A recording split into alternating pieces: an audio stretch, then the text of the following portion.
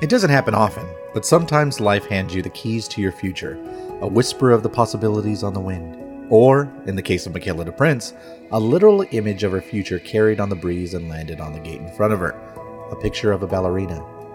The graceful pose would be attractive to anyone, but to DePrince, who was a young girl orphaned in war-torn Sierra Leone, the image was a calling. This is En Fuego. Well, I was originally born in Sierra Leone, West Africa, in 1995. Unfortunately, it was during a bloody civil war there, and because of that, caused my father to be killed by the rebels, and because we had no money after he passed away, my mother and I had to move in with my uncle, unfortunately. But also as well, I had a skin condition called vitiligo. I have a skin condition called vitiligo, and my uncle really didn't like me because of it, and he didn't really want to waste any of his time taking care of me. And he would always try to find different ways to show my biological mother that I was worthless and I shouldn't be fed or anything. So for her, she was constantly always trying to make sure I got enough food and trying to take care of me. But because of that, she ended up also getting very sick and ended up passing away. So after she passed away, my uncle just decided, he didn't want anything to do with me from the beginning. So he decided to bring me to an orphanage. And he just left me there, and I never saw him after that. And in the orphanage as well, because of my vitiligo and because of the West African culture, they just assumed vitiligo was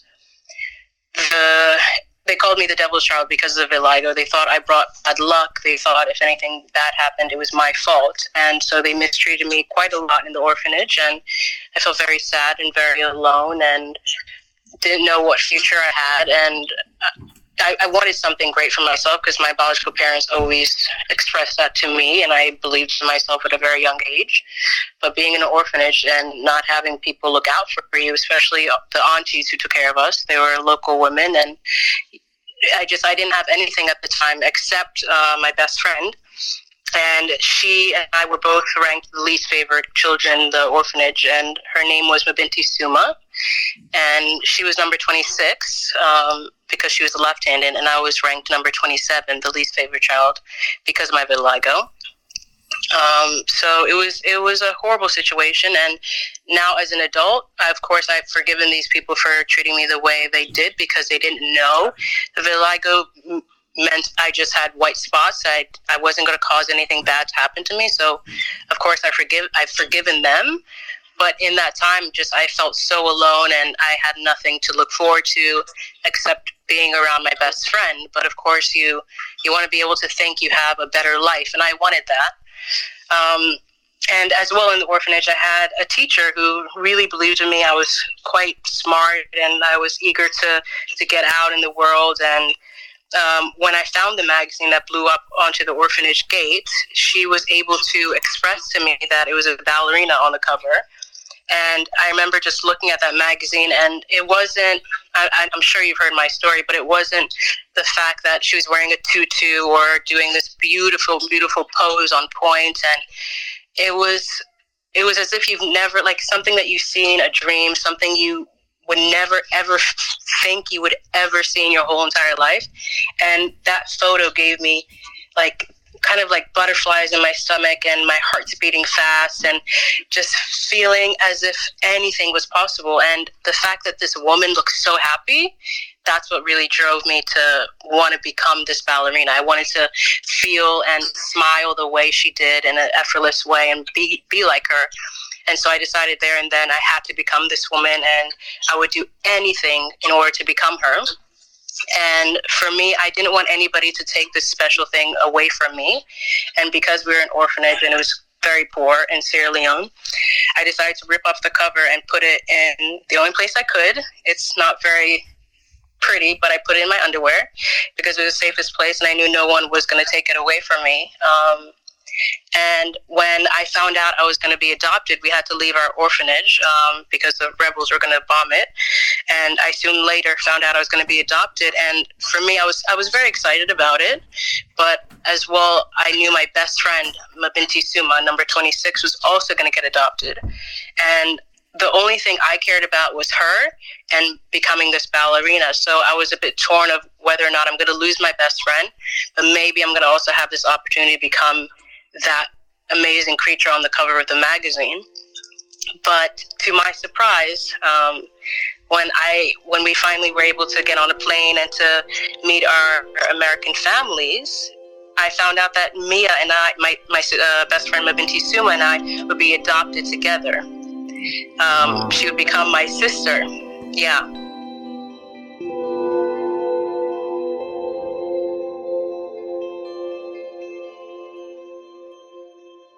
Everything was new to Michaela, an impressionable little girl who only knew what she gleaned from her war-torn surroundings, and the fortuitous discovery of a magazine cover. Obviously, in the eyes of the young, it would make perfect sense that Michaela's adoptive mother would have absolutely everything she might need in her luggage. I remember when we went to the hotel with my new American mother, I assumed, somehow I had this thought that, American mothers, they have everything.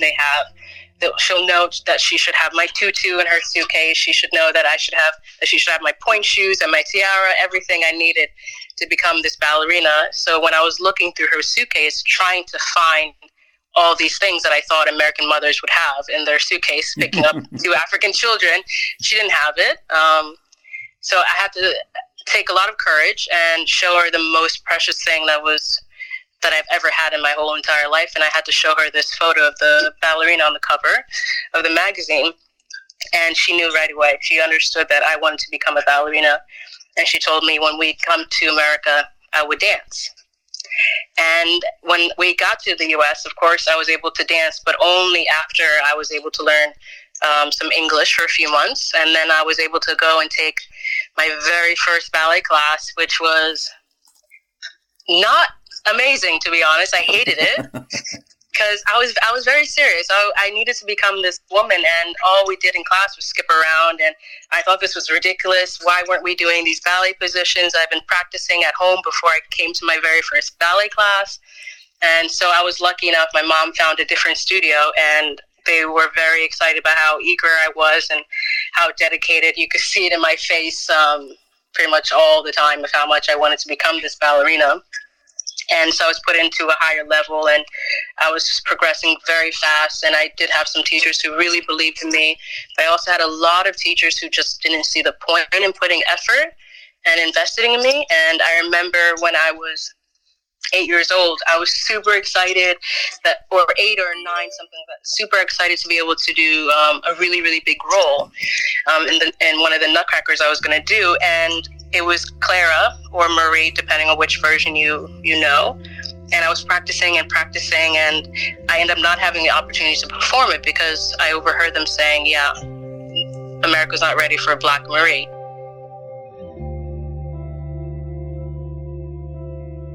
Michaela came to America and discovered the land of opportunity and freedom had a stipulation: if you looked a certain way. An eager young ballerina received pushback from the very start. DePrince would forge ahead. I remember always constantly second guessing. After that, was I even going to make it? But I did have a teacher, Michaela, at the Rock School, who I remember when I was 8 was just always trying to push me to become the best that I could. And when I was a little bit older, around 9, 10, I also again heard one of my teachers said, like, I wasn't there, but behind my back, we don't put a lot of effort into Black ballerinas because they all end up getting big boobs and big thighs and getting fat. And for me, if you see me now and you know me as a person, I have no boobs. So obviously he was wrong about that. But it was very difficult because I just kept getting these people saying, you're not going to make it, you're not going to make it. And it was heartbreaking because this was something that meant so much to me. It's not just like I saw a video of a ballerina. This magazine, this inspiration and hope was part of my heart. It was everything to me because when you're a little 4-year-old in an orphanage with nothing and you find something so precious, you have to fight for it. And I just didn't know if I was even going to ever have that dream come true. But I was lucky. My parents believed in me a lot. My siblings believed in me a lot. And I just had so many amazing opportunities and getting to do different competitions and really trying to get out there.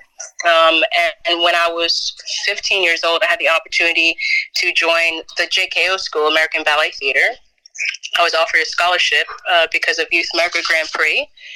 And that gave me an opportunity to really know, okay, maybe I can make it. Maybe I can make it in this world. And I started dancing at American Ballet Theater, and I had two incredible directors who just pushed me and really showed me that I could be more. But of course, there's always that little voice saying, but, you know, for the longest time, nobody could see that you would be successful.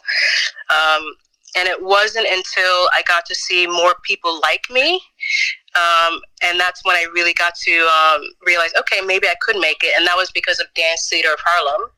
And having the opportunity to work with Arthur Mitchell was really what made me think, okay, yeah, I can prove everybody wrong. That's always been like my mentality is, if you say I can't do something, okay, wait, and I'll prove you wrong. That's just how I've always had to be, especially in the orphanage with the way I was treated. I just always had to not be the devil's child, which is what the aunties always called me. I had to be more than what they said. So that was my drive to, I'm just going to prove you guys all wrong. And I kept thinking that, and it didn't happen until I finally got a contract with Dance Theater of Harlem when I was 18 years old.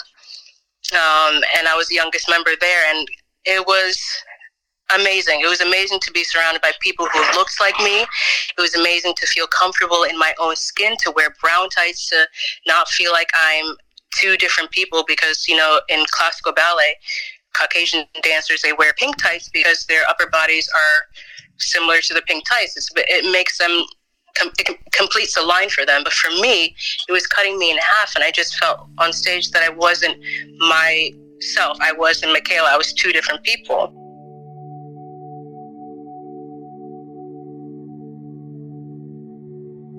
Brown tights.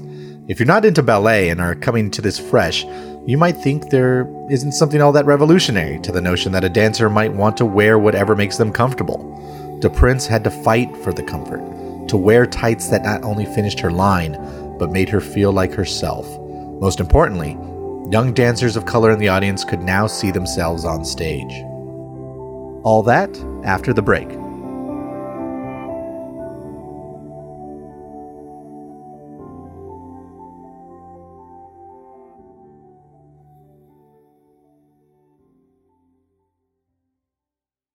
Winning season returns at MyBookie. Winning season means doubling your first deposit. Winning season means insane props, epic bonuses, and the craziest cross-sport wagers. At MyBookie, winning season means watching live sports and betting live sports all season long. Rejoice! The NFL has returned. That means action-packed Sundays and huge cash prizes. Get in on the action. Use promo code FUEGO and double your first deposit. New players get up to $1,000 in free play. Designed to add more excitement to the sports you love and the games you bet. Bet with the best this NFL season for your chance to win big. Use promo code FUEGO. That's promo code FUEGO. FUEGO, and double your first deposit. Your winning season begins today, only at MyBookie.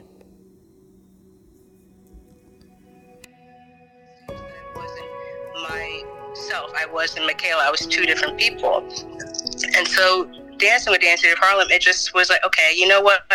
I love being surrounded by beautiful African-American dancers, but I also would like to see if I could have the opportunity to also be in a big classical company and try to, what I say is try to spread more poppies in a field of daffodils. So I was the first poppy to join Dutch National Ballet.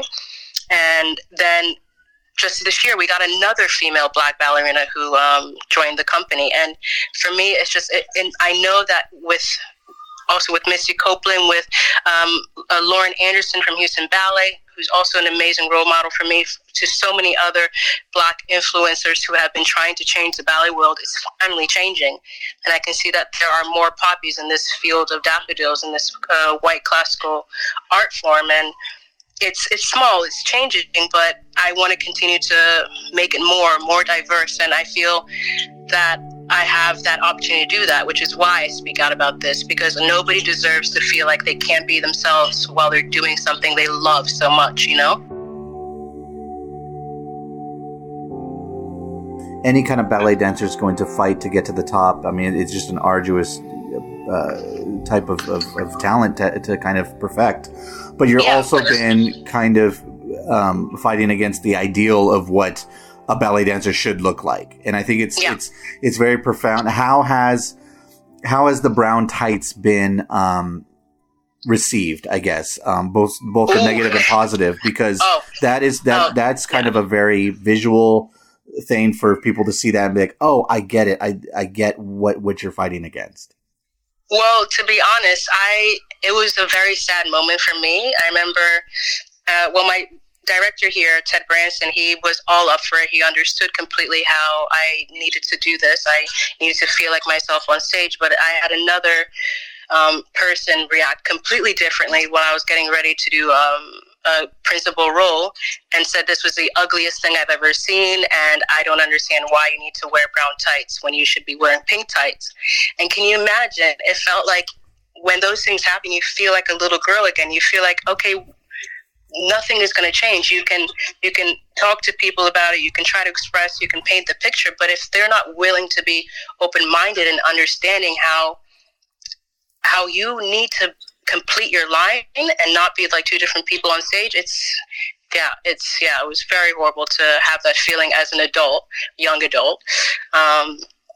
And it was hard, and I had to keep fighting for it. And also in September, I had to fight for it again with my company, because Balanchine, they wanted me to wear pink tights on stage, and for me, it just does not work. It's 2020 now, 2019 then, but the world is changing, and dancers are different colors now, so it has to evolve. It can still stay with the old classics, and that's what makes it so beautiful, that you're able to tell these old stories, but we're all different colors now. It's not just one color. You know, I think it's just time for people to see that and to have that change. And I would also love, as a young ballerina, 4-year-old little girl, to have had the opportunity to have brown tights and brown flat shoes to be able to wear in class, and really feel that it's okay to be me at a very young age.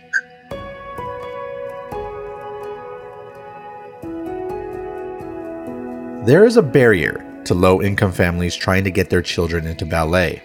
The website 538 published an article in 2015 that examined the cost of training for a young dancer.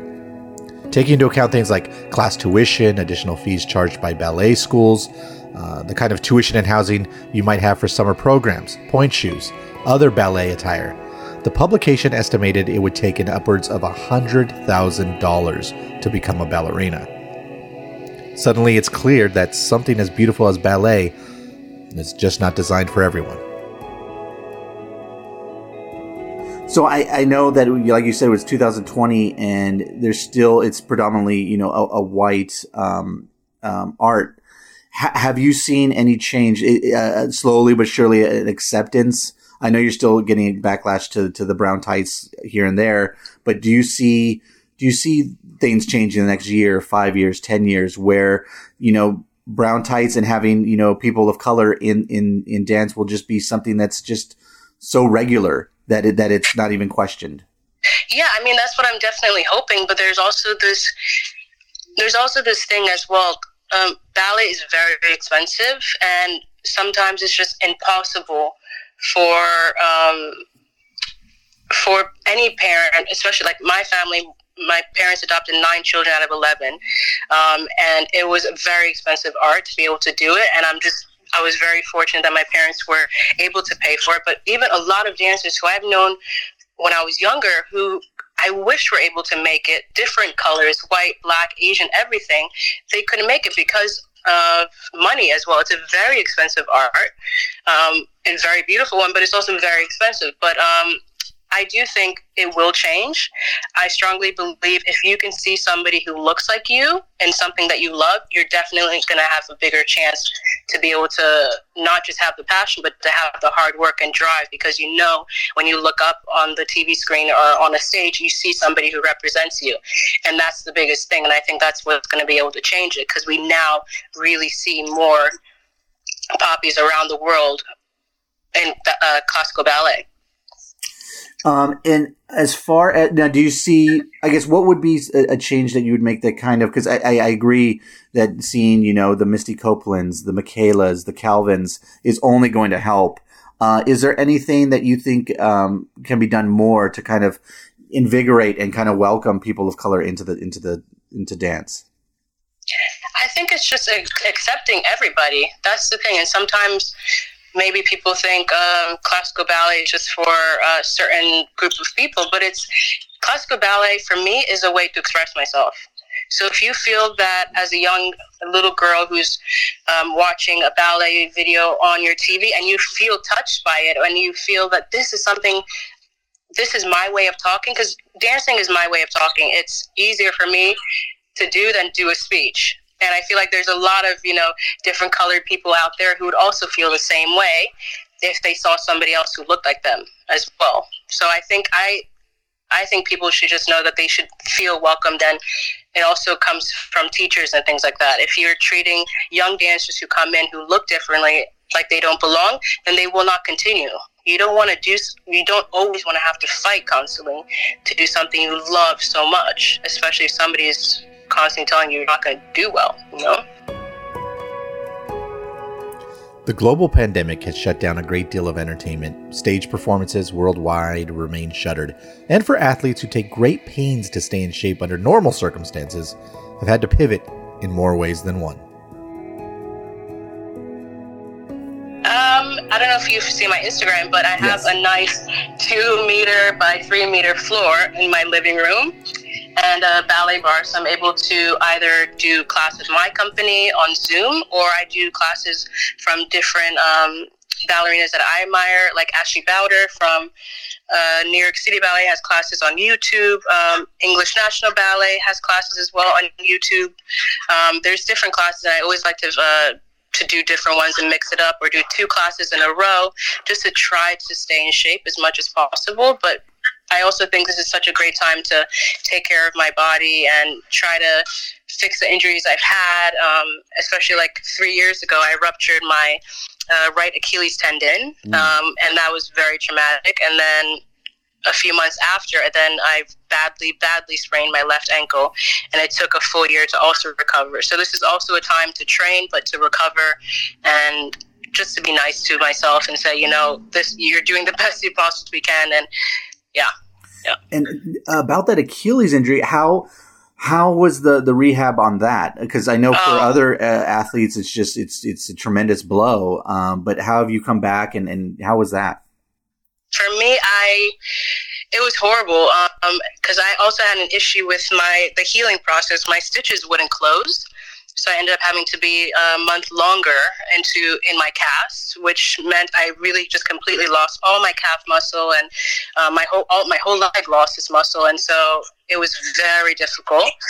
But I had a great team here; they're very helpful. I had a rehab teacher who's like it was crazy that it felt like as if I was taking my first ballet class, and it was very hard. It took a full year also to get the confidence, and to mentally be okay with this situation is always the hardest part. And I think dancers, we want to be as perfect as possible, and when you've had a horrible injury like this, it's not going to be perfect, and you know what you can do. And when your body doesn't do it, it's very painful to watch. But I was able to fully recover, and I have I never say really good things about myself, but I have really good jumps, like really, really, really high jumps. And so for me not to be able to jump high, it was as if I was losing part of myself, because that is what makes me very different from other dancers, is how high my jumps are, and I couldn't do it for a full year. And once I was able to get back on stage and to have that confidence, and just to be able to feel like I'm flying again in the studio, it was amazing. It was all worth it, because as well, like, it also gave me a full opportunity that year to work with War Child. I'm an ambassador with War Child Holland, and I want to be able to help children whose lives have started like mine. So I was able to travel with them to Uganda and Lebanon, and I was supposed to go to Colombia with them this summer as well to help children. And it just gives me an opportunity to figure out who Michaela was outside of ballet.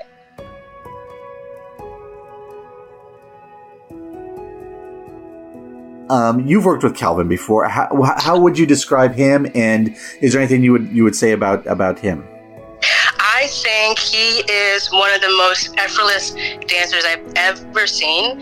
Like, whenever I would watch him on stage or in the studio, I idolize him. I think he's beautiful, and he's so kind and so modest and just an elegant being, I think is how I would describe him. Elegant, has an amazing laugh, absolutely love his laugh, and just such a sweetheart. Yeah, beautiful, beautiful dancer. Calvin Royal III is another dancer changing the face of modern ballet. His journey is as profound as his lines, and you'll meet him right after the break.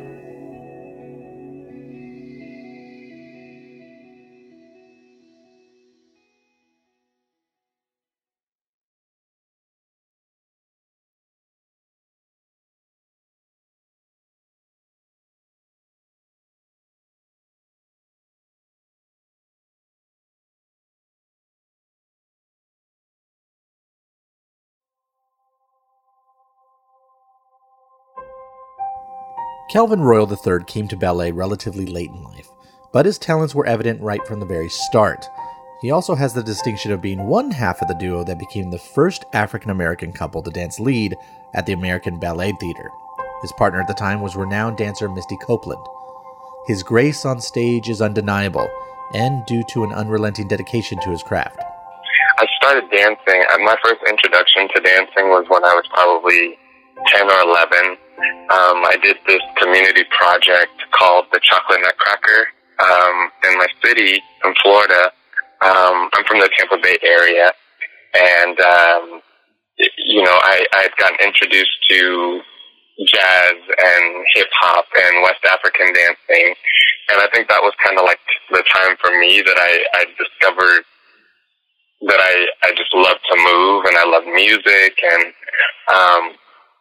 I auditioned for my high school of performing arts, and that's when I got my first intro to ballet, and it wasn't one of those love it at first class situations for me. Honestly, I had a lot of catching up to do. One, because I started ballet at 14, and for most professional ballet dancers,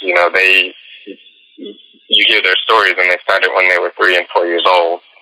So on the one hand, I had a lot of catching up to do, and I was going through puberty at the time. So it was definitely a big shift for me. I went away to the summer training program that most young dancers do, called a summer intensive, where you are surrounded by dancers from all over the country, and you're taking classes and learning the ropes from some of the industry's best. And so when I came back from that summer away, I realized that I had gotten much stronger, and I wanted to kind of push myself and see how much further I could go with this.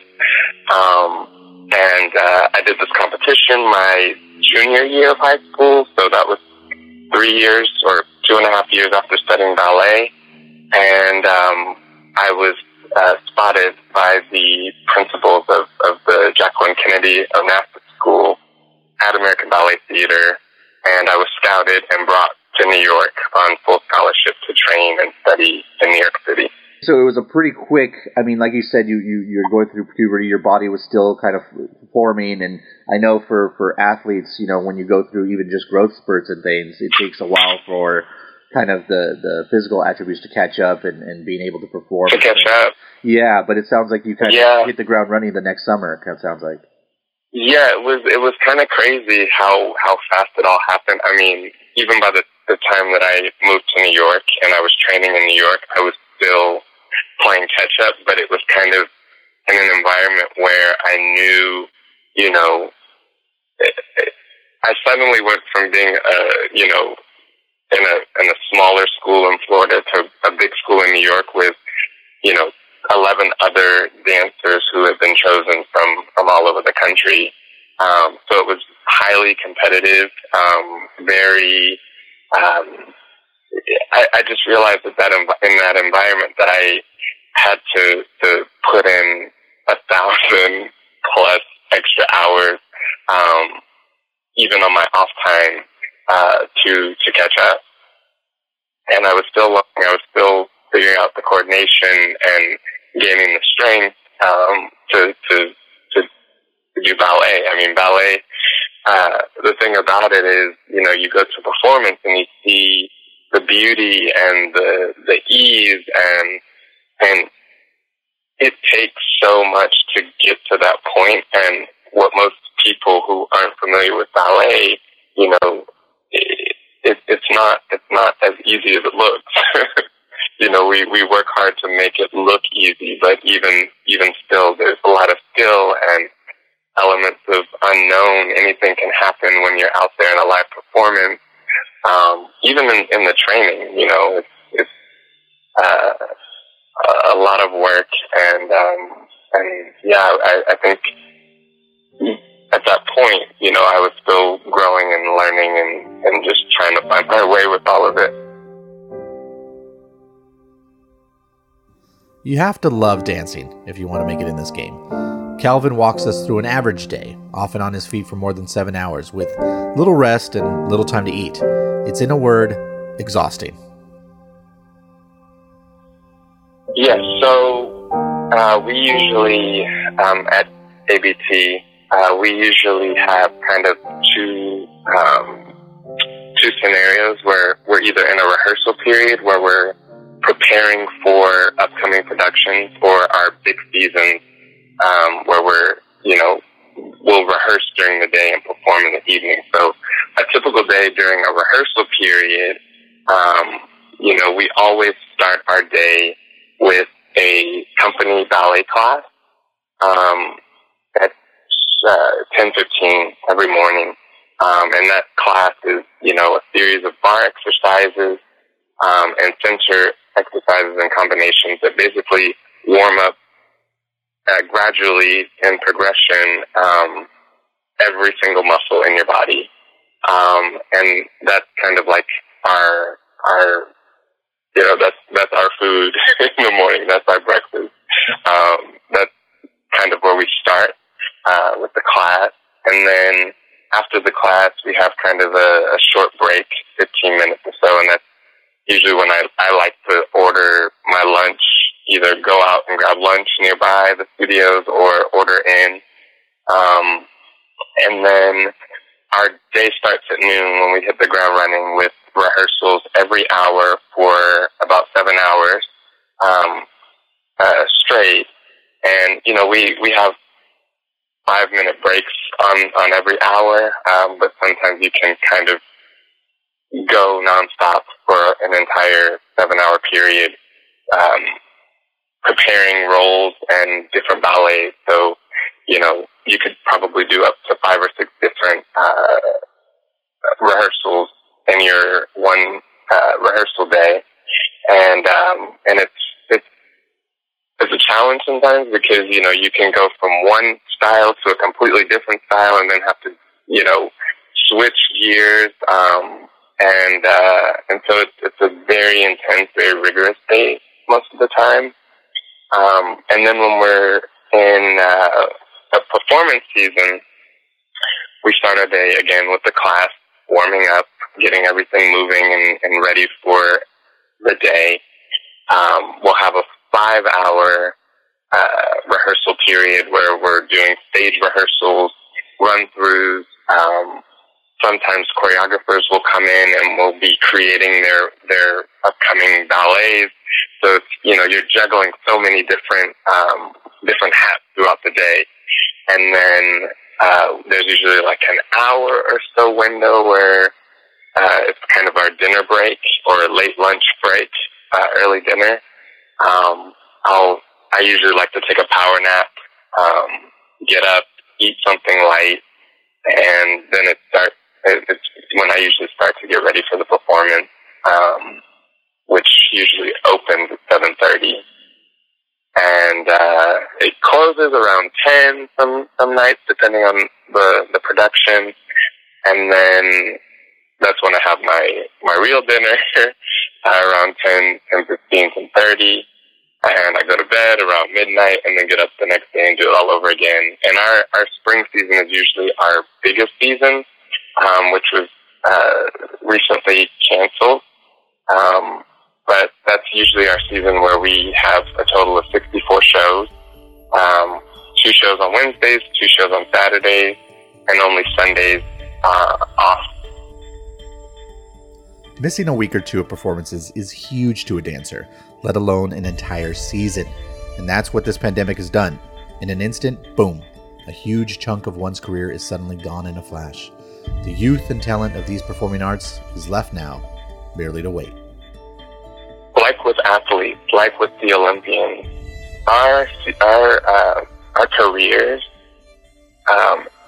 in comparison to, someone who can be on a computer or someone who can work remotely, we have a shorter window. Some dance longer than others, but we have such a short window, and missing even one season, being sidelined, not only missing the performances during the season, but, we're doing as best as we can in our homes, in our living rooms, in our kitchens, during this time. But just to miss one season, it's huge for us because, that time is so precious. And, for many of us, I talk to a lot of my friends who are, even myself, finding this time to be really challenging some days because, we're doing our best, but there's that uncertainty that we don't know when we'll be able to all assemble again in a studio and take class together or rehearse together. And that unknown, that level of uncertainty, it can drive us a little bit crazy because we are so used to that social aspect and element being part of our everyday lives. And so missing a season, missing that time to prepare, and rehearse and do it to our full capacity without limitation of space, is huge. And I guess to that end too, how are you staying fit at home? How are you finding ways to kind of do, I guess it would be minimal training within the confines of your home? Yeah. And then also, how are you finding the laughter? How are you keeping the sanity together? So, in terms of my personal recovery, I've been doing virtual physical therapy sessions with our physical therapist at ABT, pretty much almost every day or every other day. For my ankle, I'm not able to take a full class in my living room, so, I do the exercises that I can. ABT has partnered with Harlequin Floors, and they sent all of the dancers in the company Marley flooring, which is like the anti-slip layer of floor that they usually put on top of the floor in a dance studio, to kind of help with, the slipping and falling aspect of dancing. So that's, that's been sent out, and I have to unroll it soon and put it in my living room. But I'm also, trying to, I'm on Instagram a lot, and I see a lot of people doing classes and personal training, and so I've been following a couple of personal trainers in New York who will post exercises or workouts, and I do that, here in my living room too. So I've just been kind of trying to dabble and do a little bit of everything that I can, as much as I can. And then there's some days where I literally have to just kind of ride that wave of letting myself just relax too. Because that's part of the conditioning process too. It's always go, go, go, but it's sometimes allowing myself to kind of rest and recover too. And how I've been keeping it light, I mean, I try to connect with my family almost every day. Zoom has been huge right now. I think I've Zoom called and had happy hours and things with friends more than I've ever done before. And so yeah, just kind of trying to stay connected and not be in this alone, not go at it alone.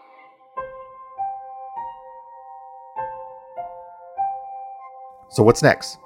It's a question we all are wondering as we deal with a global pandemic that continues to keep us far from the normalcy we all took for granted. Royal urges us to simply keep on moving. It's just, for me, because I'm so used to moving, being on the move, and being in isolation, it's kind of hard to go out and be on the move like normal. I would say to any and everyone, during this time of isolation and uncertainty, and it's so important to keep moving in some way. If that's keeping your mind moving by picking up a book or learning something new, even keeping your body moving. There's people online, on YouTube, on Facebook and Instagram that are giving classes, whether it be strength training or physical therapy or gyrotonics. I think at this time more than ever we just got to keep it moving. We got to keep moving. The job is far from over. There's a lot of work to be done to make the stage more representative of the people that sit in the audience. Far more needs to be done to open the doors to children who might want to enter this life but simply lack the means. I know you and Misty Copeland were kind of the first black leads, at least for ABT, to have leads last January. How is it being kind of a prominent face in the community and performing, to ballet audiences and being that kind of face of underrepresented communities, I guess? Can you speak to that a little bit? Yeah, I think it's, especially for the ballet and for the world, I think it's important for us to continue to show and celebrate that diversity and that representation. Being a black ballet dancer, male ballet dancer, it's very rare that you see that in some of the world's leading classical ballet companies. And for both Misty and I to be able to stand on the stage together and represent something that, is bigger than ourselves in a way, I think it will only create more opportunity. It will only create more a feeling of possibility that is attainable. And it's, for me, been a great, it's just been a great honor to know that my hard work that I put in from the beginning has led me to this place of being able to not only represent for our community, but for the generations to come. And I just feel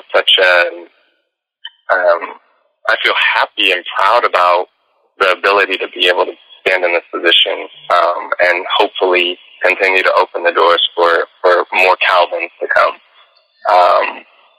So I truly am grateful, and I just hope that it will just continue to be more brown faces at the ballet, to be more brown faces in spaces where there haven't been before, that have earned that right and deserve to be there and to deserve to represent that. And so yes, I think it's very important that we just continue to show that it is possible. It is possible. And do you see it changing just in kind of the short time, since you were 14 to now? Do you see more kids, more Black and Latino kids getting into ballet? And if not, I do. I definitely do, and I feel like we've come so far, and yet we still have so much further to go. It's not just about the dancers on the stage. It's about the choreographers. It's about the people in positions of leadership. It's about those people that make these productions happen, especially in the ballet. But I have seen that things are changing, and hopefully there will be more Mistys and more Calvins in ballet companies across the U.S. and across the world. So I definitely see the change happening.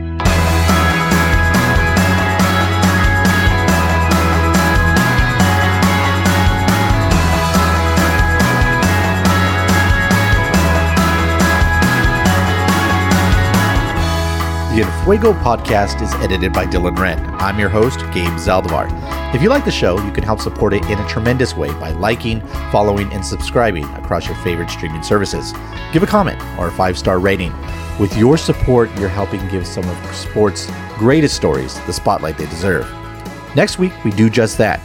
Jaime Jarrín is the Dodgers' Spanish-language play-by-play man, and he's been doing it since 1959. He's now joined in the booth by his son, Jorge. His grandson, Stefan, was once drafted by the Dodgers. The Jarríns are a Dodgers legacy and a Southern California institution. We'll meet the family and find out what it's like to grow up bleeding blue.